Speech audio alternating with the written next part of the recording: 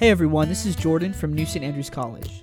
I just want to invite you to join us for our upcoming Prospective Student Weekend, which is from April 13th to 16th.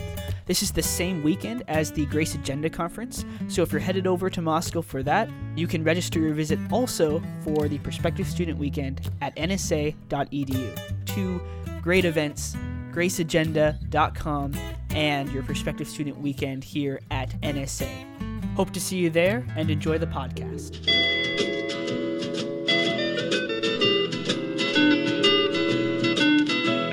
Hear the world calling, but son, don't you listen. They're only trying to drag you back into prison, that's right. Welcome back to What Have You. I'm Rachel Jankovic. And Becca Merkel. And here we are on Monday afternoon. Working on it. Digging out of the swamps of the weekend. It was a swampy weekend. It was. In multiple ways.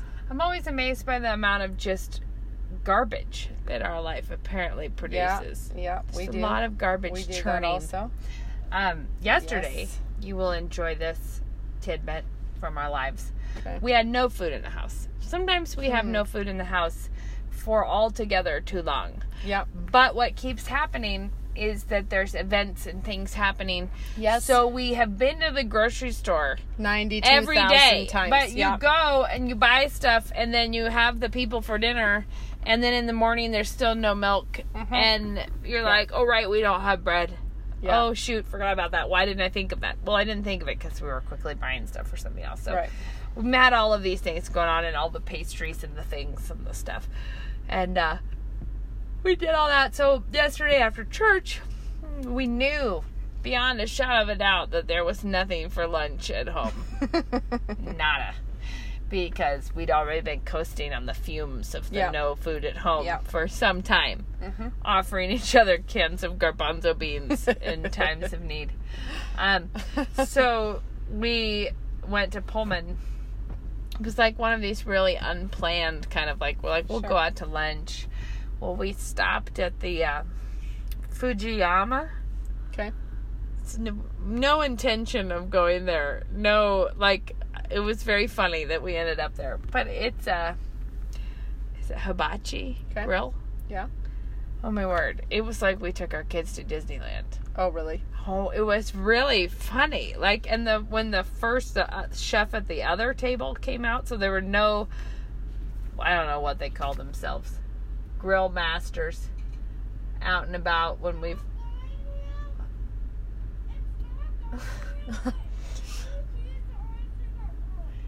Everyone. Okay, just close it and play. Shadrach was having It's not going trouble. well. Yeah. Technological difficulties. So anyways, the first chef came out to people at the other table. So, it's like the grill, the big flat top grill, and we're seated all around it like at a bar. It's the show where they cook all of your food right in front of you. I didn't even know we had one of these. Well, let me tell you, so funny because the guy that came out to do it at the other table, I don't think could speak very much English. So he filled the time with a lot of random noise making and it was funny. He was just saying, "Look at me, I'm a ninja!" But he was throwing the knives around, the knives and the spatulas and stuff. So he kept saying, wow. "I'm a ninja," and then he would say, "Happy birthday to you!" Ha ha ha ha! It was very funny while he's throwing knives and then lighting up the fire, at the grill, whatever. But Moses just turns to me and he goes, "I like that guy." and all the kids, yeah, that's fine. He can have a mini bagel. It'll be fine. So, anyways, he was very funny. So then our guy came out and he was much more understandable. He was just telling jokes the whole time, but throwing the eggs into the top of his hat and one into his pocket, and then throwing the egg out of his hat and catching it on a spatula and tossing it up and down a bunch on the spatula and then cracking it on the side of the spatula. Oh man. And then, and oh my, it was it really was like taking the kids to Disneyland on an afternoon when there was nothing. It was just so perfect and hilarious and fun. And then the onion volcano was also a real thrill where he because they like put oil all over the grill and light it up, so there's a huge flame at one time, and there's all kinds of stuff going on. Sounds like a party. Yeah, when he dumped party. all the veggies on the grill, Moses just kept saying, oh, "That's my favorite. It's so tasty. It's so tasty. That's my favorite." And he did pilfer broccoli off of everyone else's plates. He was just really going fun. for it. But they did. The onion volcano was quite a thrill. It was a progressive stack of onion rings that he built. Mm-hmm. And then he put some oil in it and lit it on fire. So the little tower of onions was flaming. And then, I can't remember, I think he may have put pepper in the flame. So it was like all these little sparkler sparks coming out. And then later he put some kind of sauce in it, and it boiled over everywhere, and it was like this little steam engine of onion rings. It was very funny, but it ended up being one of those very fortuitously delightful things that you did. That's like awesome. we were like, that might have been a more expensive meal than we ever intended to take our children out for, but it was worth every moment of. That's great. It was really fun. Really Your kids would get a kick out of it. I bet. It sounds like a party. Yeah. Meanwhile, I took my girls out and we bought fabric. It's that time again. Oh, I'm yawning. With they have this protocol dinner coming up, and I know we've talked about this before on the podcast, where they go out for a formal evening. You've been listening to this podcast now. You know our life too It's well. happened, and you know remember, too much about You us. might remember last year I was wildly sewing an evening dress the day of the event, which was not how I planned to do it. But I think we're basically there again. I think Becca's queuing up for a repeat of that. We're except worse, because this year There's two? I have to do 3 dresses, but the 2 that are formal. Wait. Oh my goodness. Yeah, this is the 3 dress You had to do 2 last year?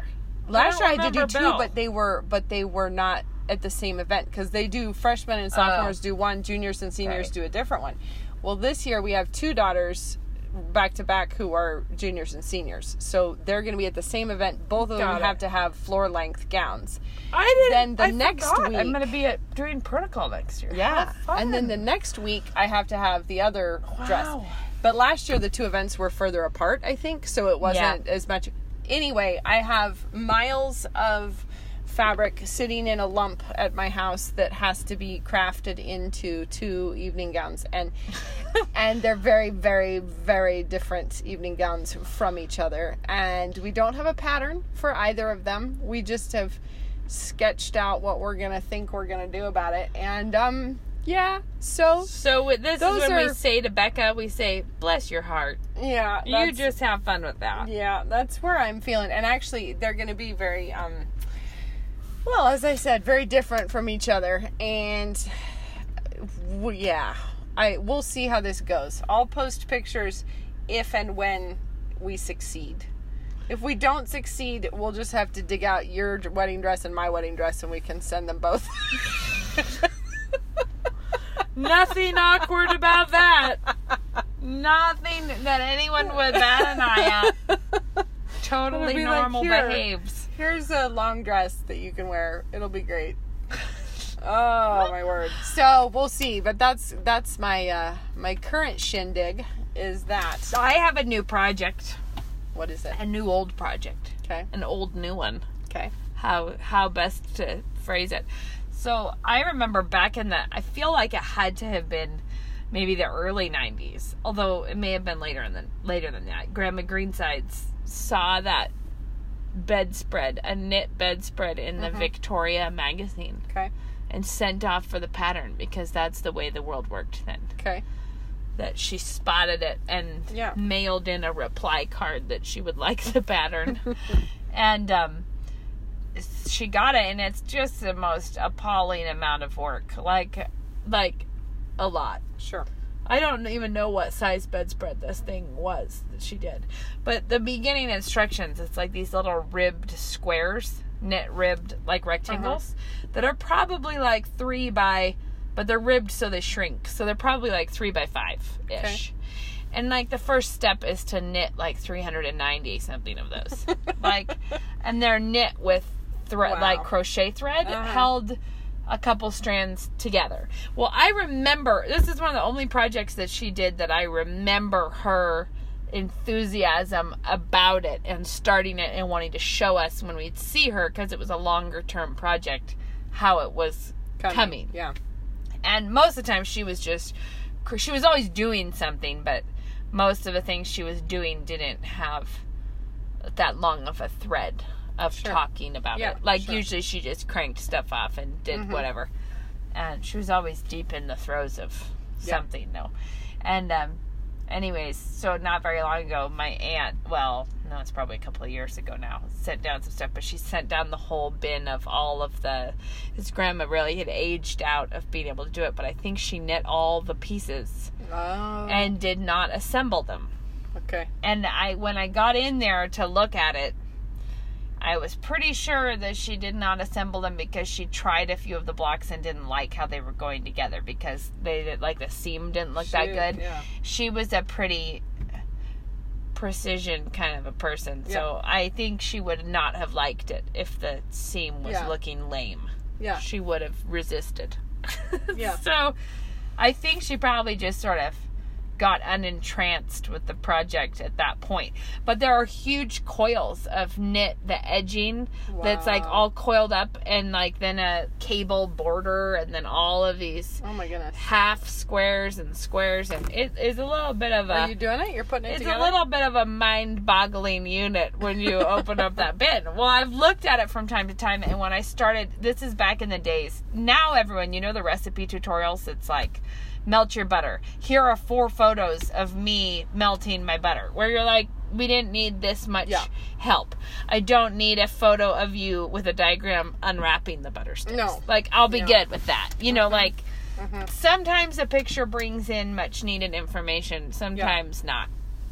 This pattern was before that time. So the pattern just says things like, assemble. Doesn't like give you any leads on what they were hoping you would do. You know, like just assemble, period. Right. So every time I've looked at it, I've gotten bogged down in it because I'm like, I start to put these blocks together. So she has a couple 4 blocks, like 4 pieces sewn together. But whenever I would go to put them together, they were not matching up. Like, instead of going opposite directions, they were going the same direction. Oh, okay. Because they're like interlocking, you know what I mean? Like, sure. Whatever. All of this is to say, I kept looking at it like, I don't know if like half of these are in backwards or something. Like, how does this not even fit together? But then, late last night, I had a breakthrough on this. Okay. On this, and figured out how to put them together. And all of this is to say, it's a little tedious of me to get here, but I did. I figured out how to get it together, so I am now going to assemble it because it's not that actually difficult now that I know what the trouble was. And then, but I realized I'm going to have to get Mom to do some stuff, but Lena and Daphne will totally help me. And I was like, then it will be one bedspread with 4 generations that worked on it. Oh, that's pretty cool. I was really like, fun. See, that's surprising to have undertaken a project that awesome. Could get through 4 generations. That's pretty good. I feel like that ups the bar for levels of project. Well, what's awesome is that it has a little block in the corner that you can put the date it was completed in, like a little knit date. I was like, I think we're going to have to figure out what that starting date was. That's awesome. Put her initials in it or something. Did I tell you I have been working for way too stupid long on my entryway, but did I tell you that I got my wallpaper up on the walls that I designed? You did tell me. Oh, man. That's my only bit of triumphant Not only did you tell me, news. You showed me a picture of it, and it was very cute. I've done that then. No, I'm just saying, like, my progress on craft anything right now is slow and tedious, but that's my one thing I did do. I got my wallpaper up, and I'm pleased about that. Well, but I have to tile the floor still. And I have complicated feelings about crafting. I've joked before that I could write a whole book about the spiritual lessons of crafting that no one would want to read. Because I always have too much to say about it. Yeah. But I do believe that there is a legitimate thing that is having your hands busy is like that. And I think busy, not just scrolling. Busy with making something, doing something is really a I don't want to say being busy with your hands equals godliness in some kind of a weird way, but that it is spiritually healthy to be pursuing making or doing things or working with your hands, or not being idle, like being making things. And one of the things Grandma at Greensides was a real major part of my life on this, because she was prolific at things, but it was also just like having so much to give. Well, just being productive. I do think idle hours are the sort of mark of our society. I mean, how much free time do we have to just a lot stare at our devices? Yeah, and that's one of my favorite things. Is I've always thought it was funny, if you're like knitting in a waiting room, it's real likely that the person next to you will say something like, I don't have time for that. Yeah, you've said that, but it's like, but you're like, but it's the same time that you have. Like, I have this time, which you also have. As a nation, we spend a lot of time that is free time. You know, just drifting around without any real clear direction on what we're trying to accomplish. Right. And I was just telling some girls this about when I got really more into knitting was when I was pregnant with the twins. And I had knit before then, but it was in that pregnancy I had to sit down more often because I would be having contractions, or like it was more of that kind of a pregnancy.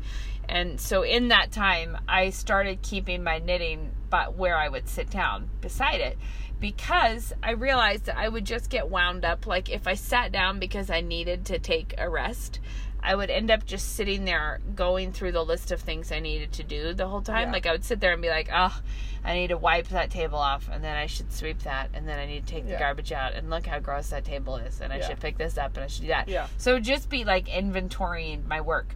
Whereas if I sat down and grabbed my knitting, it was actually like a really nice little moment of vacation where you work on something that's like bright and cheerful, and then when you're done with that, you go back to your work instead of being like mentally consumed by what was right there. Which I think the thing is, I think one of the ways you said this can be spiritually healthy. Obviously, it's not like one of the major virtues that you are knitting, but it's like just having an idea I might be willing to go of productivity.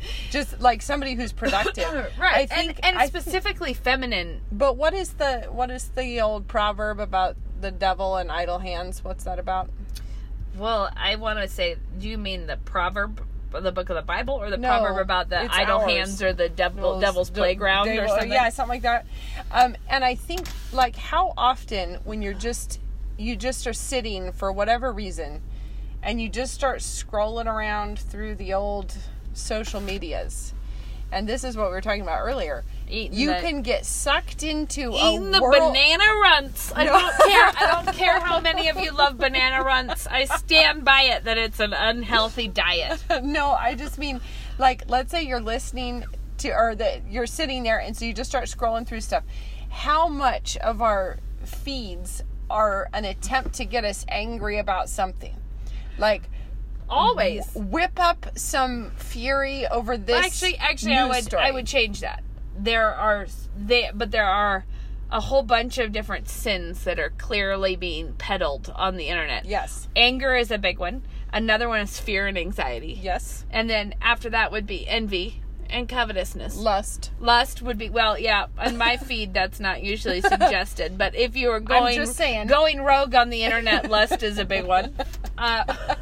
It's not what they're trying to sell me. But I think hopefully you're wise enough to get past the lust. But like envy episodes. would be all of the ones that are, there's a lot of marketing that is based on envy. Like, I am so fit now, my eyelashes are so beautiful now, why aren't yours? That's I love myself now. I am so happy with who I am now. I'm so fabulous. Yeah. Like, won't you be sad about not being me? Because if you could only get what I have. Yeah. And anyways, but there's all that. And so you stop down to like really wander through the marketplace of potential sins and wasted time. The other side of the envy one that cracks me up, though, is there's trying to just excite you to envy, Or the other one is promising that you'll be able to excite envy in others. And which would be the best world. That's the one. That's when you've really achieved. Is when everyone else is envying you. That's when you know you've really won at life. But the thing is, so envy and so sad. But how much of this could be avoided by not just drifting in idle time? Because it's like, what are you doing? I find in my own life, if I waste time looking on the internet in some way, like you sit down because you're tired, but you just read articles that don't pertain to your life in that time. But let's be honest though, there are the ones where it's sometimes someone has put together a glorious montage of treadmill fails, and when that happens, bless their hearts. The thing is that is time well spent. Okay, but I have to say because this just came up because we had the Easter luncheon, and of course we all remembered John Dacre. Because and I said about this, it's what the internet was made for. Yes, like if there was no internet, we could not have our lives so enriched by My Name is John Dacre. No, and if you've never seen it, guys, look it up right now. My name is John Dacre. It's somebody recorded on VHS a local programming piece of a recital. From when, the 80s maybe? I don't 80s? know. But it is a fail on 12 levels. And so many questions. There's so many questions that you have about it. Because the first person who opens it up is like the end of one performance when it starts. Yeah. And then the lady at the piano gives her little interlude about how they all go to First United Methodist Church. Yeah. And she talks about that a bit. And then John Dacre. And you really have to watch him live. But the question, I'm not sure which is paramount. How they got onto television. Why they were on television. Who made a mashup of those two songs. Yeah, it's Christ the Lord is risen today. And Amora. Because she says Amora. Like when the moon hits your eye. Like a big pizza pie. That's the song we're speaking of. Right after Christ the Lord is risen today, like a medley. And he doesn't know the words to either of them. He doesn't know what he's doing. And she says he's got to sing a song that's real popular nowadays. It's like, it's popular. And it's Christ the Lord is risen today, and then also Amora, okay? And then off they go. Off he goes. And then every element is precious because the accompanying piano begins, and then when he should begin singing, instead he says, "My name is John Dacre." It's really good. You've probably all seen it, but it's what the internet's for. But have you ever thought to yourself, though, people are so classically ridiculous that they have these moments, these pure, wonderful moments that happen. And it's like, but that's been going on the whole world over, but with no documentation. But think of ancient Assyrian blooper reels. Like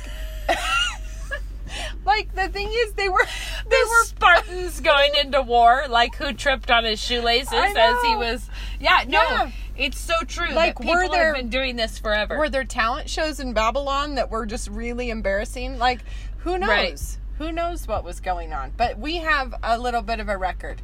Yeah. So I'm just saying that the point is there are plenty of things that are but the real thing that I would notice is that I can be way more refreshed when I intentionally keep my mind with me in my home instead of wandering, so I can sit down and even read a book or read your Bible or knit or do something, but you're still present where you are, and you go right back into what you need to be doing. And it's amazing how, we all know this, how much time you can blow scrolling around on stuff that you're not going to remember that in 10 minutes. You're not going to remember You're not even interested in. No, or worse than that, you get sucked into any manner of sin problems, evil deeds that you didn't need to, just because you're killing time. If you can freak out about a situation that you obviously know nothing about, that is across the country from you, in a community you don't know, with only one witness presenting a side, possibly with fake photos of people. Yeah. I mean, like, you don't even know any of it. No. Like, we know a man who was in our church for a while who, I think he moved away, or he is here sometimes. He was a model. And we knew him to be a married dad of 4, but there was some random pictures of him. Do you know what I mean? Like, because he was, like, in some stock photos. Yeah. And there was, like, an article circulating the internet of what this widowed man does with his children that's so brilliant. With him at the top of it. And you just happen to have the weird insight that that's not that. Up. This is a totally fake story. Yeah. And what are they trying to get you? Like, nothing about it was true. Right. And I think, and it acted like it was like a news report in an interview. I mean, it was acting like, let me give you the data. The thing is, like, I don't know. Have we talked about it before? We probably have. But when Paul tells us to stay out of old wives' tales, it seems a little insulting. Like, really? Well, because he does specifically say because the women are gullible. Well, kind of. I mean, I don't think he says it quite like that. But the thing is stay out of the old wives' tales. Just stay out. And we kind of picture somehow like medieval superstitions, and so we think we're immune from that. Like, we don't need to listen to Paul because he's talking here about people that believed in, like, leeches or something for sickness. You know, like, I don't know. He was talking about before they had science. But old wives' tales, I'm sorry, the internet is chock full, replete with old wives' tales. But yes, and they're not and often circulated by women who are, for whatever reason, enjoying getting whipped up about stuff. And that is another thing. Are you looking up the verse? I am totally looking it up. Okay, read it to us. But I was laughing at the different it's a or really some translations are trying to be more tactful than others. Well, it's the ones where some people call it gullible, some call it morally weak and spiritually dwarfed women. That's something. Oh, silly and weak-natured. He's talking about particular women, not all women are gullible. No, because but he's actually talking about the people who worm their way into those situations and prey on the gullible. Can I just say, how on point is that with the interwebs? Yeah, like, talk about worming their way right into your pocket, and then where you pull you it out and dropping. Okay, read. So that I need to pull up more context, but it says, "For this sort are those who creep into households and make captives of gullible women, loaded down with sins, led away by various lusts." Yeah, boy, has that ever happened. On point. And weirdly, the same? That's not the same passage where he talks about women who go from house to house. Because that, too, is something that we can now do from the privacy of our own phones, is just spend all morning visiting. Okay, well, this is really on point. This whole passage is incredibly on point with the internet. Okay, go ahead. In all ways. It says, for men will be lovers of themselves, lovers of money, boasters, proud, blasphemers, disobedient to parents, unthankful, unholy, unloving, unforgiving, slanderers, without self-control, brutal, despisers of good, traitors, headstrong, haughty, lovers of pleasure rather than lovers of God, having a form of godliness but denying its power, and from such people turn away. For of this sort are those who creep into households and make captives of gullible women, loaded down with sins, led away by various lusts, always learning and never coming to the knowledge of truth. Oh, gosh, is that on point? Well, doggy dog. Like, I suppose that long string of... Well, there's not old wives' tales anywhere in there. No, I think you found a different passage. This is Timothy. But that is also relevant because... This is 2 Timothy 3. And it is so good because he's saying don't be deceived. You know what I mean? Like, don't be deceived. Don't be vulnerable to these people wheedling your way in and making captives of you. And the thing is, like, I love that.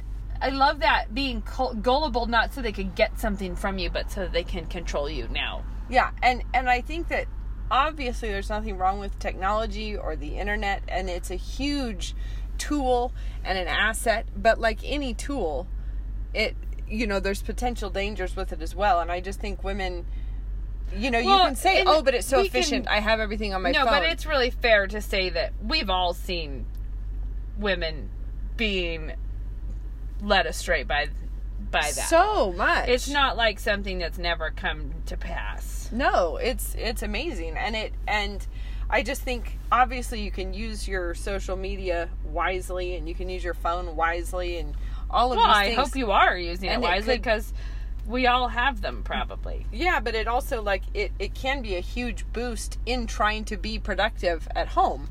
But it can also be this major distraction away from it, where you can spend your whole day technically in your home, but being one of those women who just goes house to house and gossips the day away, neglecting their duties. Have I told you? I'm sure I have on here how different things that we've done with our phones. Sometimes we put our phones. We called it we had a red box in the living room. We just called it the red box, and you'd put your phones in it at a certain point to just keep, in the evening, to just keep us from even.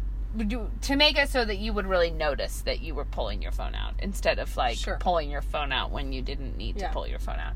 And but then Luke and I we set restrictions on each other's phones. That's more, it sounds like it's not as weird as it might sound. It's actually just because he knows the passcode to mine, and I know it to his. So if he says, hey, take the internet off of my phone, I like it when I don't have the internet on my phone, because even though it sometimes makes things a little bit more complicated, most of the time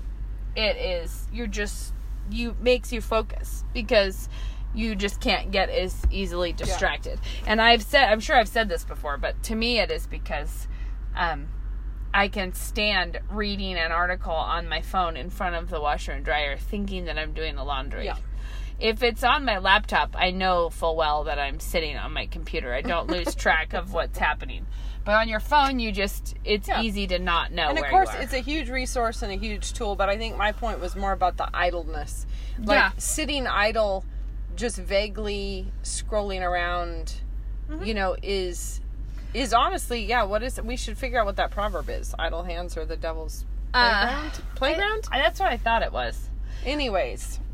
But we were talking about the anger problem. The women getting angry over various causes that they just... Idle's hands are the devil's workshop. I was thinking it was that. I think that there's a version of it that's the playground, but maybe. I think it's the... Maybe. But I do think it is the devil's workshop, because you can get yourself caught up in... Well, no, that's a proverb. It's from Proverbs 16. Idle hands are the devil's workshop, idle lips are his mouthpiece. Okay. But yes, you get angry in some passing anger about something. Yeah. And oftentimes, the reason you get angry about it is because you actually have an anger problem with something closer to you that you are not addressing, and so you're venting. Right. You're basically like, well, let's let all the pressure out over here where no one could affiliate it so closely with. Or no, people seem to just really genuinely get angry about things that they see online. I know, but my point was, I think you have a problem with anger. Well, yes. That you are venting on something else, because it's, you know what I mean? Like, you're having marriage problems, so possibly. You're freaking out about someone over there. Maybe. I mean, it could be that, or you just are an angry person. But I do think, for whatever reason, we do seem to think culturally that being angry about stuff online is almost a virtue. Well, yeah, because we think that the dumb marches and everything... Yeah, every kind of anger, we will no longer be told to be quiet. We will do whatever. You know what I mean? Like the outrage anger is admired now. And the thing about that is, God has words about that. Does he? We're not supposed to be angry people. No. And so if you're the kind of person that can get real mad about an article that you saw, the way we trick ourselves with this is we think it's righteous anger. We know that there is such a thing as righteous anger. And if we're angry at something that seems like injustice or it seems like sin, then we feel like that's fine, because this must be righteous anger. Right. Like, this must be godliness. But there's a kind of a major distinction between righteous and unrighteous anger. But even, I love that verse, is it in James? Wrath of man man does not produce the righteousness of God. Like, you're not producing any righteousness with your wrath. You're not going to produce anything good. And that's why we're not supposed to go down with the sun.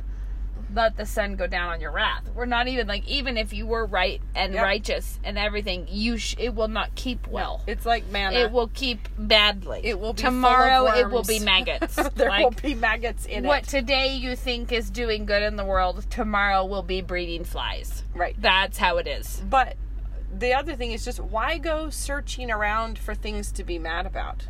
Because a righteous anger, ideally, is like, there's something that can be done, know. But what is it that you're planning to do? You just got mad at 4 p.m. about something happening in South Carolina. What are you going to do now with that? It's that whole, are you part of the problem or part of the solution? Probably, if you're not either of those things, you should bow out. And you can care, you can have opinions, you can have thoughts about it, but the kind of person that gets emotionally wrapped up with it and angry. It just seems like that's one of the ways that idle time ends up having a real detrimental effect. It's a real disservice. Like, well, what could you do in your time that might actually leave something positive? Or if you fall into envy, then you spend your afternoon, you come out more discontented with your own home, or with your own children, or with your own wardrobe, or with your own body.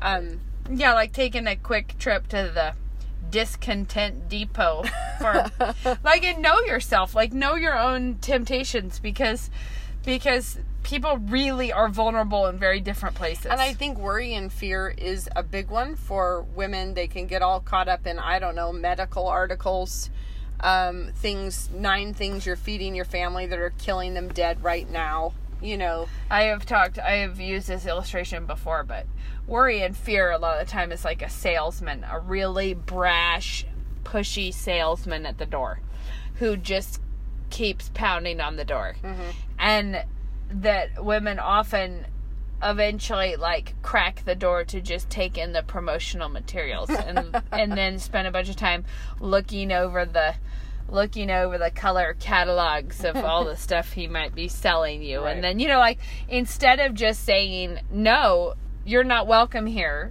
You know what I mean? Go away.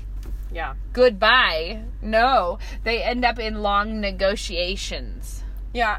With the worry or with the fear. Yeah. Now we're in a really entangling conversation. And I might have given it my credit card number. And it's now I'm getting, pretty soon we're going to be in a full-fledged, identity theft problem. But right now we're just in I think, where are things that you see that? Medical ones are huge. Women can get really fearful. Yeah, I think in the Christian, the Christian world, there's probably a lot of that kind of fear-mongering about not trusting God for your children, but having all of these, it's the ricochet to self-help. There's self-help, you can do all this by yourself, you can do all this parenting if you just do all of these things. So the anxiety comes in and thinking, my kids will turn out only if I have sensory exercises, glitter in a bag full of jelly for them to play with, or something. Just amazing things that you have to go through, jump all these hoops and do all of this, and then your kids will turn out. And then later the ricochet from that is usually some kind of a bitter resentment about, even though I did everything, they didn't turn out. Even though I cut every grape into quarters for their whole life. Everything. And they took every supplement. Oh my goodness. I have to tell you this. Yesterday we're driving, so we drive a Suburban, so we're up higher. This is connected. I got killed by this, and I almost put it on Facebook. And the reason I didn't is because I thought then everyone would start criticizing this person, and actually I just thought it was epically funny. I was like, what the heck did we just pass? Okay. We're up a little higher. We pull up at a stoplight, and I look at the car next to us, and in the back seat is a little baby in an infant seat. Okay. Might have been older, but it was not a toddler. It was a reclining bucket, like a bucket seat, with a full family-sized bag of Cheetos open. And nobody else in the back seat. Like, no, it wasn't like the baby could have taken this from someone. And it was open, so I think the baby was eating the Cheetos. Like, and I had such a moment of like, oh my goodness, that is like the funniest thing I've ever seen. But I would not have thought that. The problem is, I would not have done that if it had been my child, because I would have been concerned about me driving and having them choking on a Cheeto or putting their whole head in the bag or something happening. But all the same, it was a good moment. Like, what? That's pretty good. Who hands their infant like a family snack bag of Cheetos? That one time I did desperately hand some child in the back a Go-Gurt, but they weren't, I don't think, in a reclining infant seat, but that was a regret that I had later when I was like, sure. Wow, that went everywhere more than I even anticipated. Oh, indeed. So anyways, the point being, like, living in so much fear or trying to make yourself feel better by being outraged at what other people are doing with their children. Yep. Like, maybe I'm just no fun at all, but at least my kids only wear hemp clothing. Like, maybe I am the worst in all the land, but at least I'm not her. You know, like, at least I'm not that. Or comparisons and envy and... Yes, indeed. And I do think, circling back around to where we were at the beginning, I just mean, sure, if you decide to take up painting, and so you're sitting there at your desk painting a picture, it's true that your mind could wander into sinful places. It could. You could sit there painting, thinking about how much you hate your friend, or how much your sister wronged you, or you could be discontent while you're painting. It's not like having something to do with your hands makes you immune from that, but you're slightly in a better position I to think combat that. That you're not actually. I think that the mental energy and the work that goes into trying to creatively do something is not being like, that work does not feed this certain thing. Right. It's kind of like, it's not that it can't happen, but it's like when certain things are left at room temperature, some are really unsafe for bacteria, kind of like, and some are actually okay. Like a cookie can sit around at room temp for a long, long time and nothing will go wrong with it.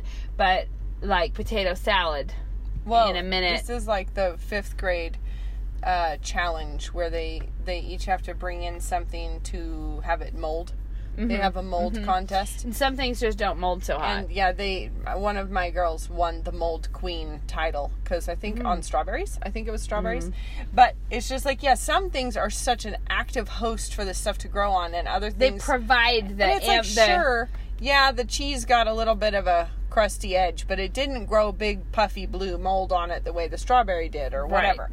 And so I just think having something to do, be aware. But the thing is like that, it's environmental factors foster certain places, and like there are ways of living your life that is creating an environment for footholds for all kinds of things, and it is really not a big deal to get out of that. Like, you know what? If every time I do thus and such, I then struggle for a week with being content with my house, well, maybe you should think about not doing that first thing.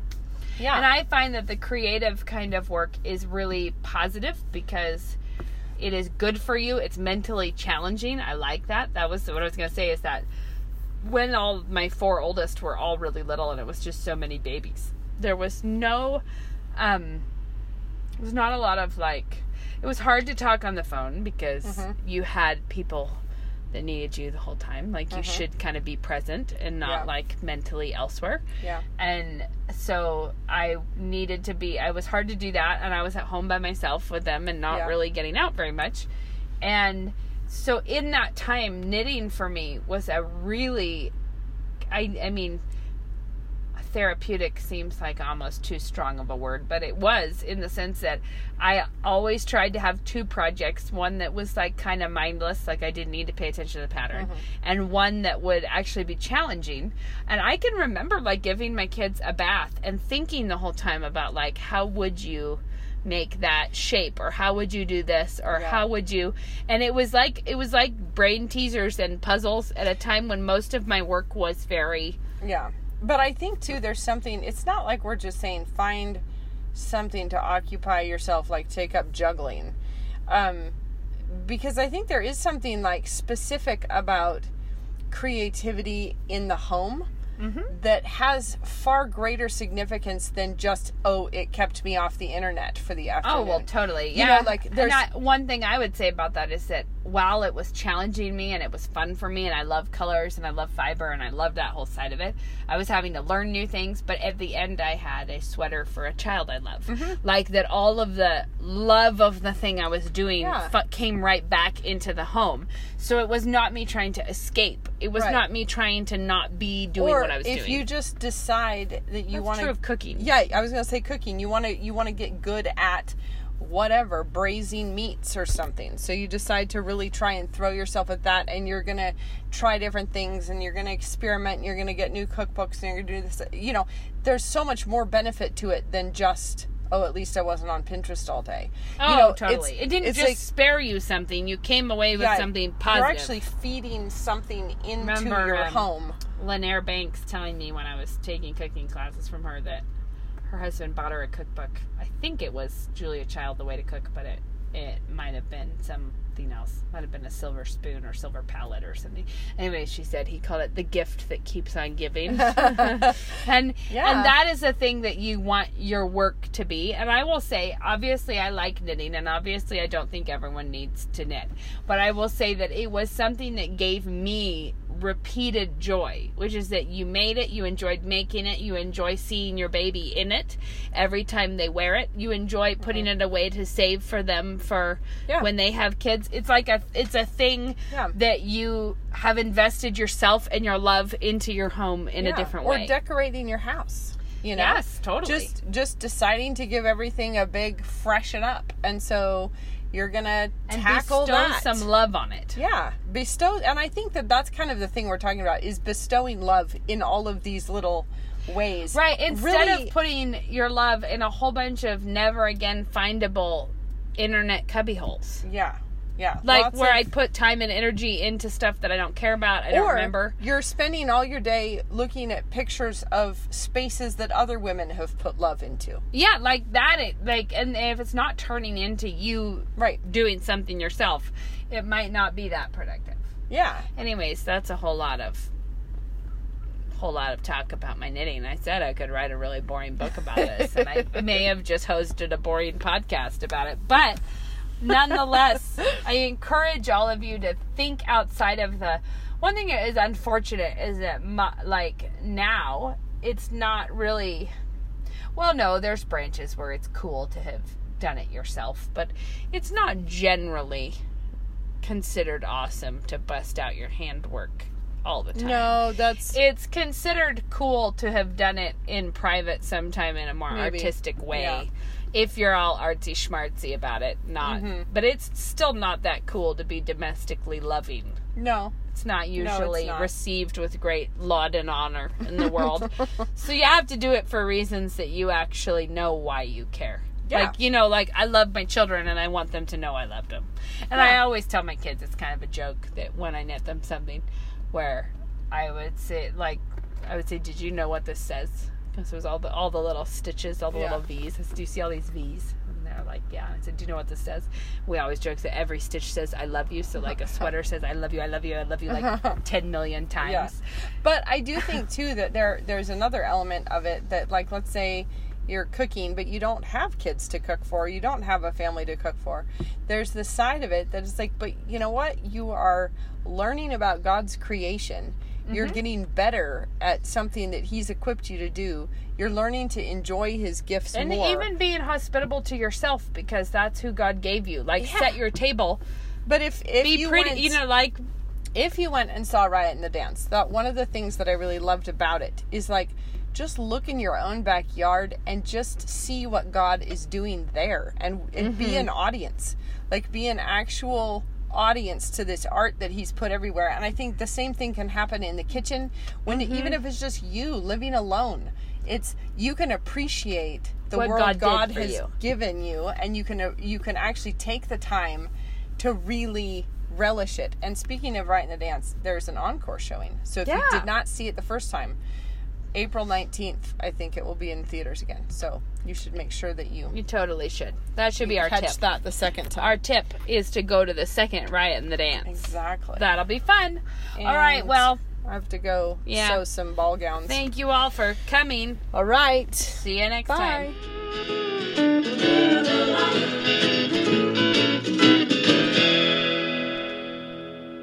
I'm a 2009 graduate of New St. Andrews College, and I'm a commercial property manager. 3 kids at Logos, 1 at home still, and I do flowers on the side out of our house. When you have these little people that you're responsible to shepherd, you realize I need to know what I'm talking about because they need to have a firm foundation and they need deep roots so that they don't get blown over and that they're ready to stand up for the truth. I am a programmer. The language aspect of NSA is a fantastic preparation for any sort of programming. I'm a real estate broker here in town. I think absolutely the perfect education for being in sales of really any kind. I actually put it to a lot of great use when I was working in the political realm. I am a pastor in Central Coast, California. Whatever vocation you take, it'll make you take that seriously because you're seeing it through the lens of the sovereignty and lordship of Christ. To learn more, visit us online at nsa.edu.